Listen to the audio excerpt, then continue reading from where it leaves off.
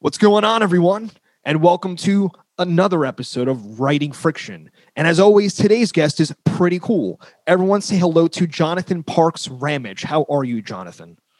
I am fabulous. How are you? Not too bad, not too bad. Again, before the podcast, for people who can see, we were discussing, we have different things on our walls. You had mentioned the guitars. You said you never played guitar. Did you ever think about playing the guitar?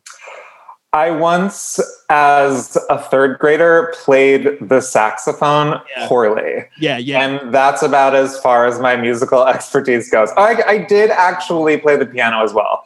Okay.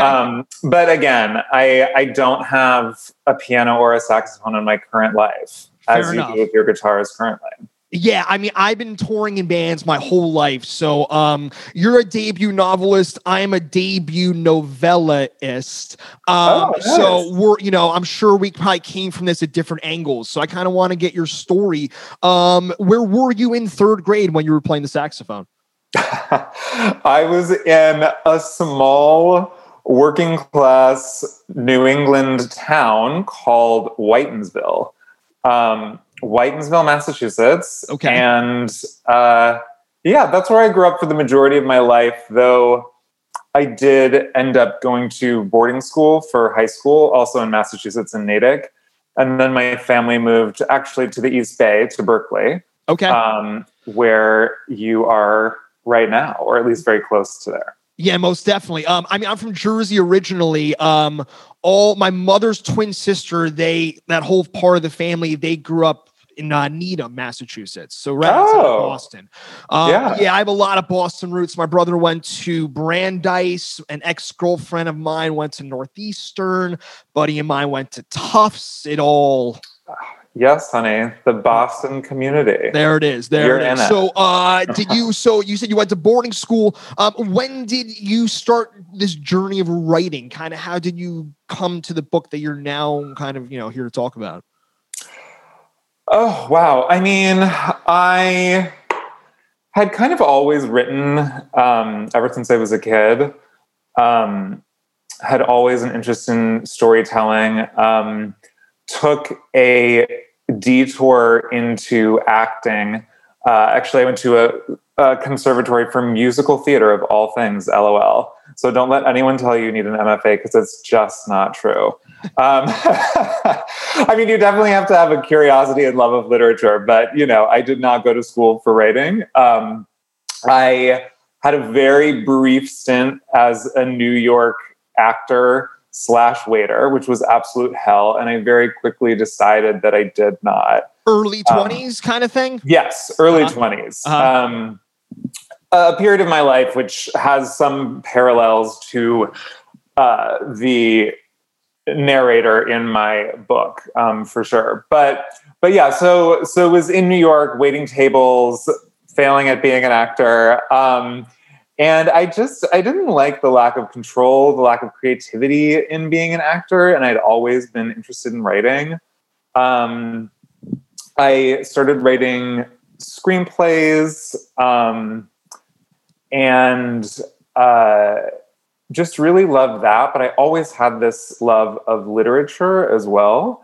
And so that was always kind of burning at the back of my mind. I was writing short stories as I was writing screenplays.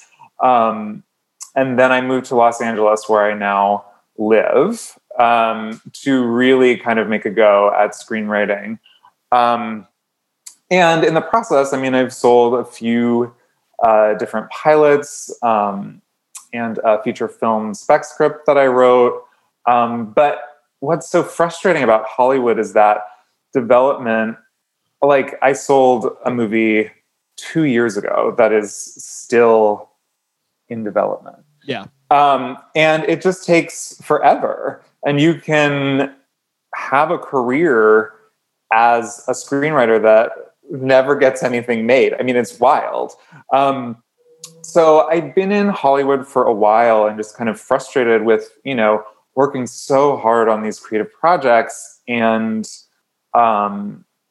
not seeing them to fruition, not giving birth to them, essentially. So I had an idea for what was originally a short story, and about a young aspiring playwright who gets into a relationship with a much older, wealthy, famous playwright that quickly kind of turned into a novel. And by writing a novel, I was able to kind of take control of the creative process and say, okay, I'm actually writing something that can be released into the world as a complete creative product versus screenwriting, which, you know, I'm still sitting here years later after selling the screenplay, waiting for it to get made. So I think it was born out of a desire not only to tell this story, but also to have a kind of a way to work my storytelling into the world, if that makes sense. Yeah. An old roommate of mine, man, this is going back 7 years ago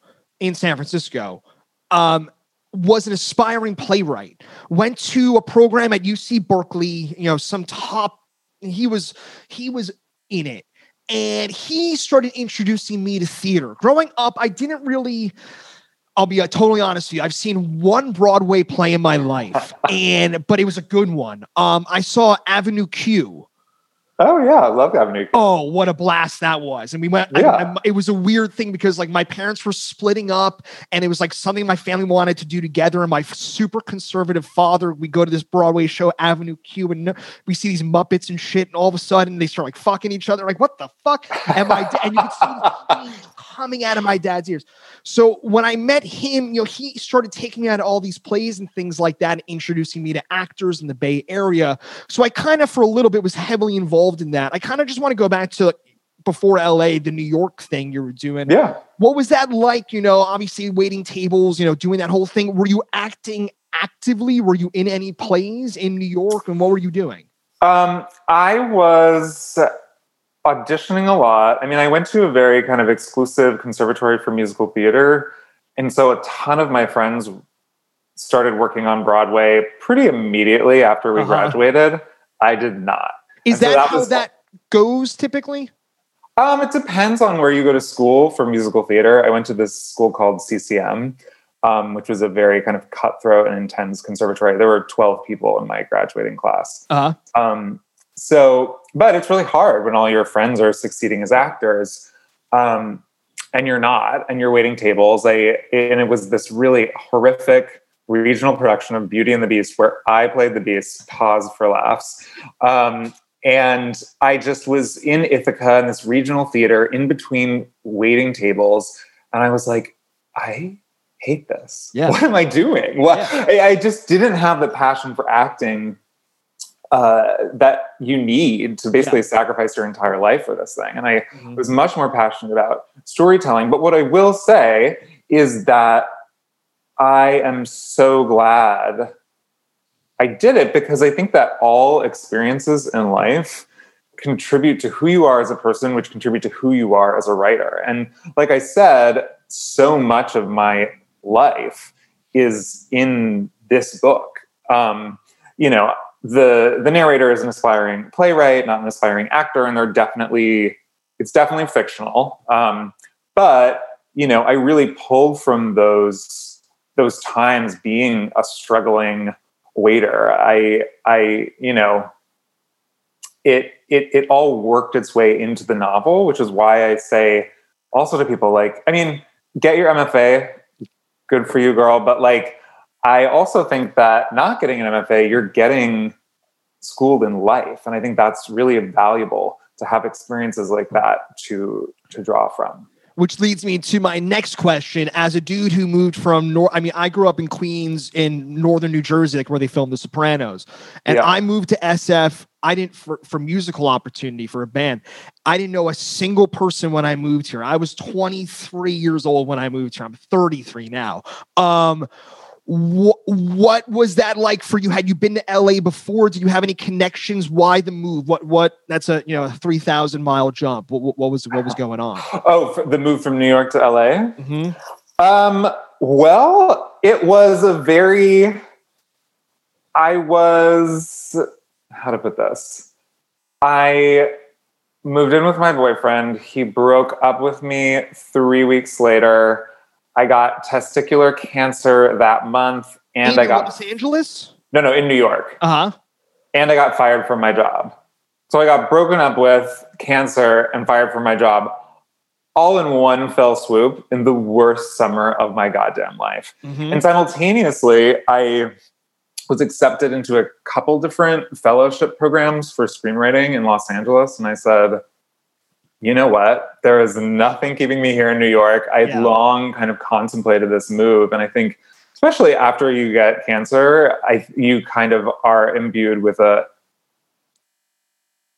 fuck everything, let's do this type of attitude. Yeah. Which is what I think propelled me across the coast. But it's, I mean, when you move to a new city, it's, especially a city as big as Los Angeles, it's fucking scary. I mean, I had one friend that I moved with, and then we moved out at the same time. We were in the same fellowship programs. And through those fellowship programs, I met people, but those first months can be still really lonely. I mean, you're leaving kind of this complete life. Like I'd created this complete life for myself, which totally imploded.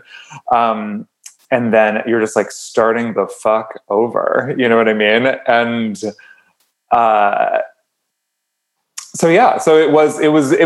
it just requires you to be scrappy, to kind of break into a new industry in a new town, meeting all these new people. It's exhausting, but I'm really glad that I did it because it significantly transformed my life and my career. Yeah, Los Angeles, I mean, I've toured the country dozens of times. And LA to me has always been, it's the strangest city in the sense that it doesn't, I see you smiling. It doesn't feel like a city. To me, it's not a city, right? Like Chicago is a city. Like you drive in and you see, and 30 miles away, you see it and whatever. That being said, to me, my LA, I've always seen it through the scope of a musician. I've never seen it through the scope of someone trying to break into like the real Hollywood side of it.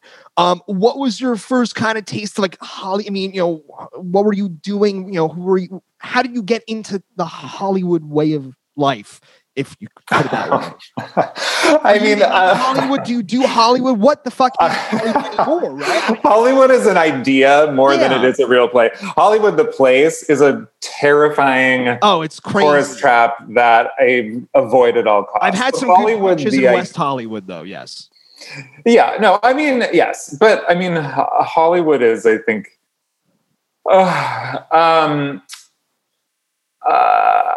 the question is, how did I kind of break in?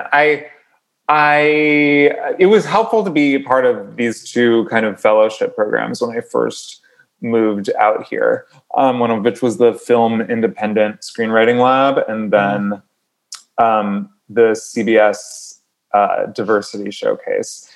And then through those programs, I kind of met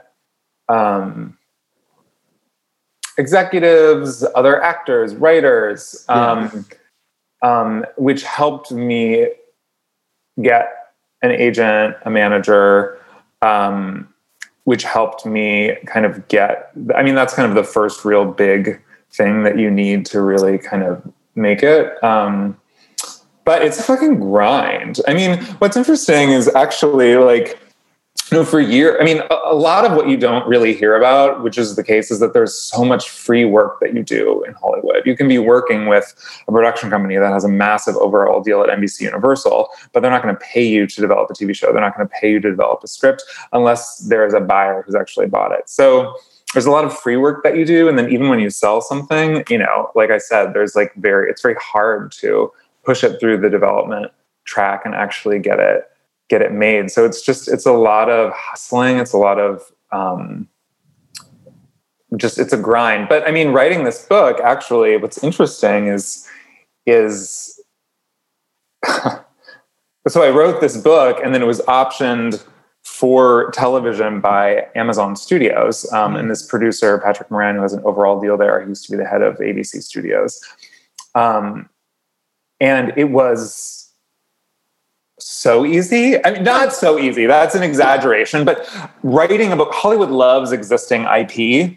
And so if it's based on something, they're like, oh, well, it works in this other realm, so it must be good and it'll be great. Like, Well, let's look at, I mean, we could just obviously, the Marvel movies, the DC, I mean, they'll pump that shit out until people will, it's just eat it up.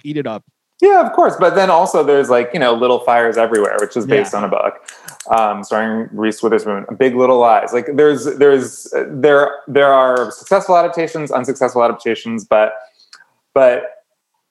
Amazon kind of, I mean, there's just been, I mean, who knows? We'll see if it actually goes to series, but it was so much easier to kind of get traction in Hollywood coming from a different realm than coming from within.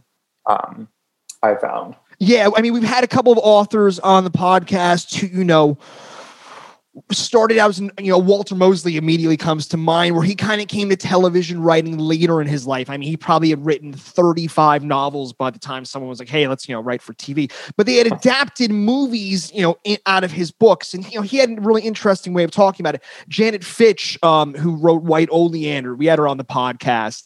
And, they adapted her her book into, so it's interesting to hear you talk about that. But I want to kind of go just back to the screenwriting thing. I have my brother's brother-in-law, right? Mm-hmm. Let's get that right. So my brother's wife's brother started out, and he was one of the creators of that show Heroes on ABC. Remember back in the day? He had like one big season, then 2, 3, and it shit the bed. He went on, but from that success, he went on to, I think, create, it had, I think, 6 episodes before they canceled it. It was called Kings. And it was immediately after, I forget what year this is. And that was a flop. And then, I remember like seeing him around. I'm trying to get him on the podcast. His name was Michael Green. And I saw him at my wedding or whatever. And he was kind of, talking about his stuff. And then he started going and he started writing all these. This all led to these Marvel movies. And now this dude is just, hanging out in Budapest. He's bringing my brother out flying, So it's interesting how all these things can, and you're talking about this, and this led to your novel, and, it's called Yes, Daddy. And you're talking about you're able to draw on these things in your life and write about them. Obviously, I'm sure you're writing about your experiences in Los Angeles too, right? This grind, this hustle that you're doing. LA doesn't really play a factor in this book. It will in my next book that I'm currently working on. But yeah, I mean, I think that, I always draw from experience, from people I know. I mean, I think that, I also complement all of my writing with pretty heavy research. But there has to be kind of that kernel, for me, there has to be the kind of that kernel of personal experience that serves as kind of an access point into your character's psyches, into their feelings. So you can kind of enter into a character. And in order to make that kind of psychic entry into a character's mind, I have to have some sort of way to empathize with what they're going through. So it helps to draw from personal experience, for sure. Yeah. And what was the routine you were picking up when you were putting on these first drafts of the book? Any kind of routine? Were you working a lot? I mean, what was it together? It's interesting. I mean, I was getting up. I mean, when I was first writing it, it was kind of more intermittent because I wasn't even sure if I was going to write a novel. It was like kind of scary to even admit to myself that I was writing a novel. Yeah. Because unlike a screenplay, it's not something you can pitch. It's not, and it's also so much more work even than a full 120-page screenplay. Like, it's like, okay, I'm going to commit to this fucking creative project, and I'm not going to know if it's going to sell until I write the entire fucking thing. And so it's nerve-wracking, but at a certain point, and it helped. I mean, I had certain things which kind of, certain external signs from the universe that let me know I was in the right direction. I went to this conference called the Breadloaf Writers Conference, kind of 2 summers in a row, which really connected me to the literary community. So, I mean, although I didn't get an MFA, I was kind of exposed to the literary community in a very real way via the Breadloaf Writers Conference. So having that kind of validation along the way allowed me to say, okay, you know what? It's crazy to write a novel, but it's not that crazy. And there's a chance that I could really sell this because people are responding to the excerpts that they're reading. So then once I really committed to it, it was daily. I got up every morning, 7 a.m., slammed back some motherfucking coffee, put in my, I write to film scores, or not always, but for this particular book, it was film scores. Yeah. And love the film score. Any in particular? Film score to Parasite is incredible. Okay. I also love the score to The Skin I Live In, which is a Pedro Almodovar thriller. What else? Oh, the score to Succession, the TV show. I don't know. There are certain things which just help me kind of, because I write in a way which is also very filmic, so it kind of helps me to kind of, especially if I'm working on a scene, to have a soundtrack which I feel like could be the underscoring to that particular scene. Yeah, I mean, I'm at the end of my first novel. I mean, and when I say the end, I am a week and a half from the 3 years I've been working on it, sending it to my editor, then I'm going to send it out. And I always wrote to more like jazz, classical, things like that. But we've had some authors who come on and like they need to be in a fucking cubicle, no windows, nothing, no input, nothing. Are you the kind of person, I mean, I see a window open. Can you write in cafes and things like that? Can you get the work done wherever you need to get it done? I mean, I can. I prefer to be at home in my office. Yeah. Yeah, I need the privacy. I pretty much always write with music. And I hate, some people my boyfriend loves writing, or loved. I mean, now obviously with the pandemic, we're not going out to coffee shops to write, but my boyfriend used to love writing in coffee shops. But Exactly. I don't know. I hate it. I find it distracting. It takes me a while to get comfortable. Like I like having I'm very much a creature of habit. So I have my routine, my coffee, my music, and pump it out. Yeah, well, it's like the Stephen King way. I mean, you know, he was writing those books in the 80s, just pounding cocaine and blasting Slayer. And it's like, so I'm not pounding cocaine. That's one thing I will say. Not at 7 a.m. I can't actually write under the influence of any drugs or alcohol. Really? You don't? You can't? No, I mean, I've tried writing drunk before. Yeah. I also don't really, doing kind of drugs was a thing of my 20s more than it is now that I'm in my 30s. Yeah. But I've tried writing drunk, like in the evening, to see if I could, like, I don't know, get into it. It doesn't really work. Yeah. I mean, for me, I know Stephen King. I mean, he was famously blowing coke, but also I think drunk for a lot of, extremely drunk. Yeah, I mean, wasn't Misery kind of about his alcoholism in some weird kind of veiled way? Everyone who people hate. I fucking talk about Stephen King. I feel like I'm not even I'm not even a big Stephen King fan, but I'm a fan of what he represents. And I know a lot of his history. That dude have you read On Writing by Stephen King? I haven't. I know that I need to as a writer. I've read his Paris review. I read his Paris review, The Art of Fiction interview, which I feel like is probably almost like an abridged version of On Writing. Oh, okay. It's a lot about like craft and shit like that. But yes, I have not read On Writing, which is it's been on my list of, I don't know. I haven't read like half of the books on my motherfucking bookshelf. I feel you on that. I mean, I can't write when I'm drunk either. I like to smoke pot. So like, I'm the dude who like wakes up at 6 a.m. I work out.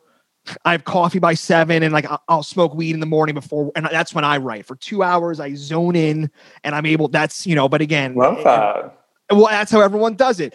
So after this first book, you kind of get the whole thing.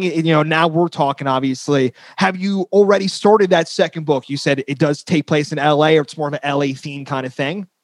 It does take place in LA. Yeah. Yes. I've started. Yeah. I've started the second book. I'm pretty far into it. Yeah.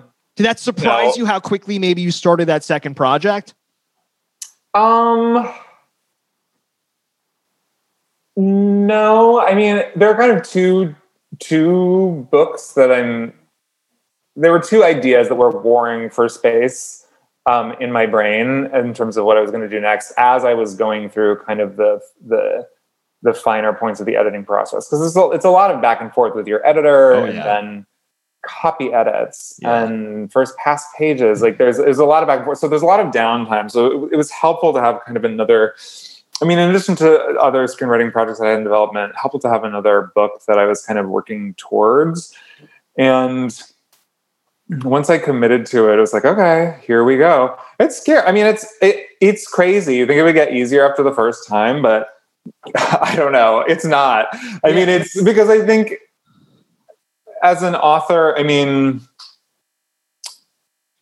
the book is horror / science fiction. And I would describe my Yes Daddy as kind of horror in a way, where all the monsters are real. Which is kind of, again, the same idea for this second book, though it is fairly significantly different than the first. I don't know. I'm not a person that can churn out like the same book over and over again. I feel like some writers are very good at like, this is my brand. And some people write very similar books that still are all transcendent and beautiful. Some people, I think, get trapped into kind of like pigeonholing themselves in a way.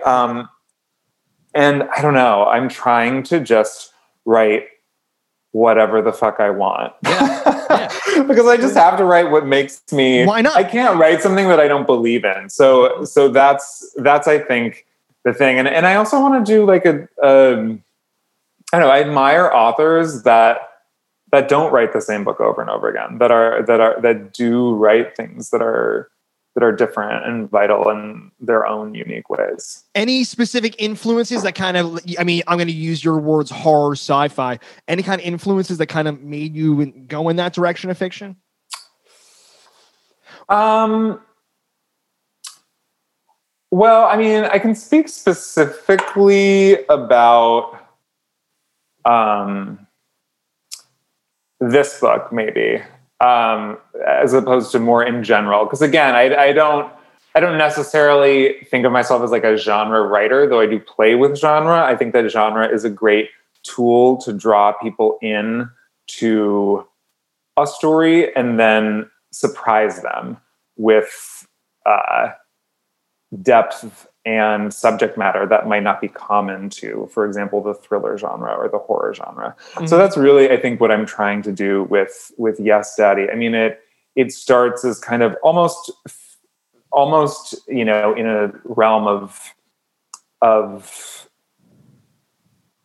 kind of your traditional erotic thriller. There's this like young aspiring playwright who's drawn into the orbit of this very wealthy, older, powerful figure. And they kind of start this torrid, passionate affair. And then the older playwright brings the younger writer out to his Hamptons compound for the summer, where he's drawn into this very dark web of sexual abuse and assault, which is kind of like Bryan Singer would be a good model of someone kind of in the Hollywood landscape. So what starts off, you know, as something fairly conventional and in the kind of almost thriller or horror genre, then goes into something much deeper that really explores, you know, sexual assault within the queer community, and kind of the varying intersecting traumas that can come from that. So that I think is always my idea about genre, is how can I use this as kind of a way to hook an audience and then subvert their expectations and surprise them and draw them into something much deeper and more urgent than like fucking 50 Shades of Grey. Do you know what I mean? For sure. Yeah. Yeah. I mean, again, I'm maybe a little more newer to this genre, this sense of writing, but two books that immediately, and I'm not comparing your book or you to these authors, but two books that immediately popped into my head were American Psycho and have you read A Woman in the Window by A.J. Finn? I have not read the A.J. Finn, but I have read American Psycho. Okay. It has been a long time since I've read American Psycho. I would want to revisit it before I could really comment on it. But I mean, that book definitely pushes, uses genre in a way which pushes at. It bends it. You never know where you're really at.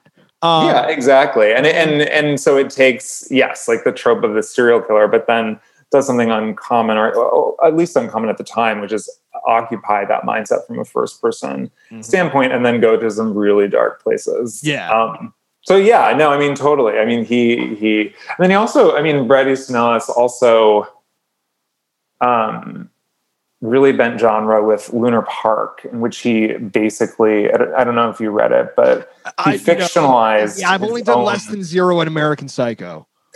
Lunar Park, he fictionalizes his own life, and then works himself into a narrative, like basically a horror narrative, essentially, playing himself as the author. Again, it's been a while since I've read any Bret Easton Ellis, and I'm not really a fan of his kind of present day persona. I think he's an odd cat, right? Yeah, I think he's got a podcast too. I keep tabs on him, I think via Twitter maybe in a sense, but yeah, I don't know what he's doing. He's always, maybe you're a little more tapped into that scene than I'm not really. I kind of keep my distance. He's kind of, I think, he's gone crazy, I think. But I feel like he's like Orson Welles, and he's just taking photos of these young men in like weird clothing and like trying to promote things. It's odd. Yeah. Yeah.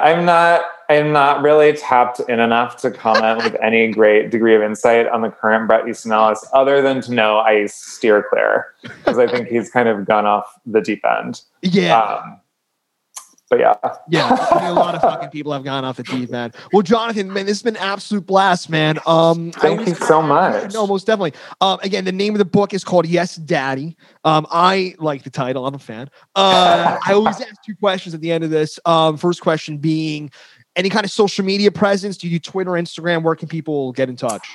Instagram. You can search for my full name, or my handle is JP Rampage. Okay. Yeah, we're going to give you a follow after this. And also, I know, I think you said you're in LA now. I've kind of lost track at this point. Throw out some bookstores. Where are people going to buy your books at? Oh, yeah, LA. I love Skylight Books. Yeah. I love Book Soup. I also have New York bookstores that are fond to my heart. I love McNally Jackson. Yeah. Is one of my all-time faves. Books Are Magic is another great one. Greenlight Bookstore. Those are all New York. But yeah, support indie booksellers. We love it. Jonathan, thanks so much for taking the time, man. Yes, thank you. I'm sure we'll link up again soon. Yeah, most definitely. And enjoy the success of the first book. I'm looking forward to. I think the copy's in the mail. Hopefully, it should be in the mail. Yes. We'll see how it goes. All right. Thank you so much. Later, man. Have a great one. All right. Bye. Bye-bye.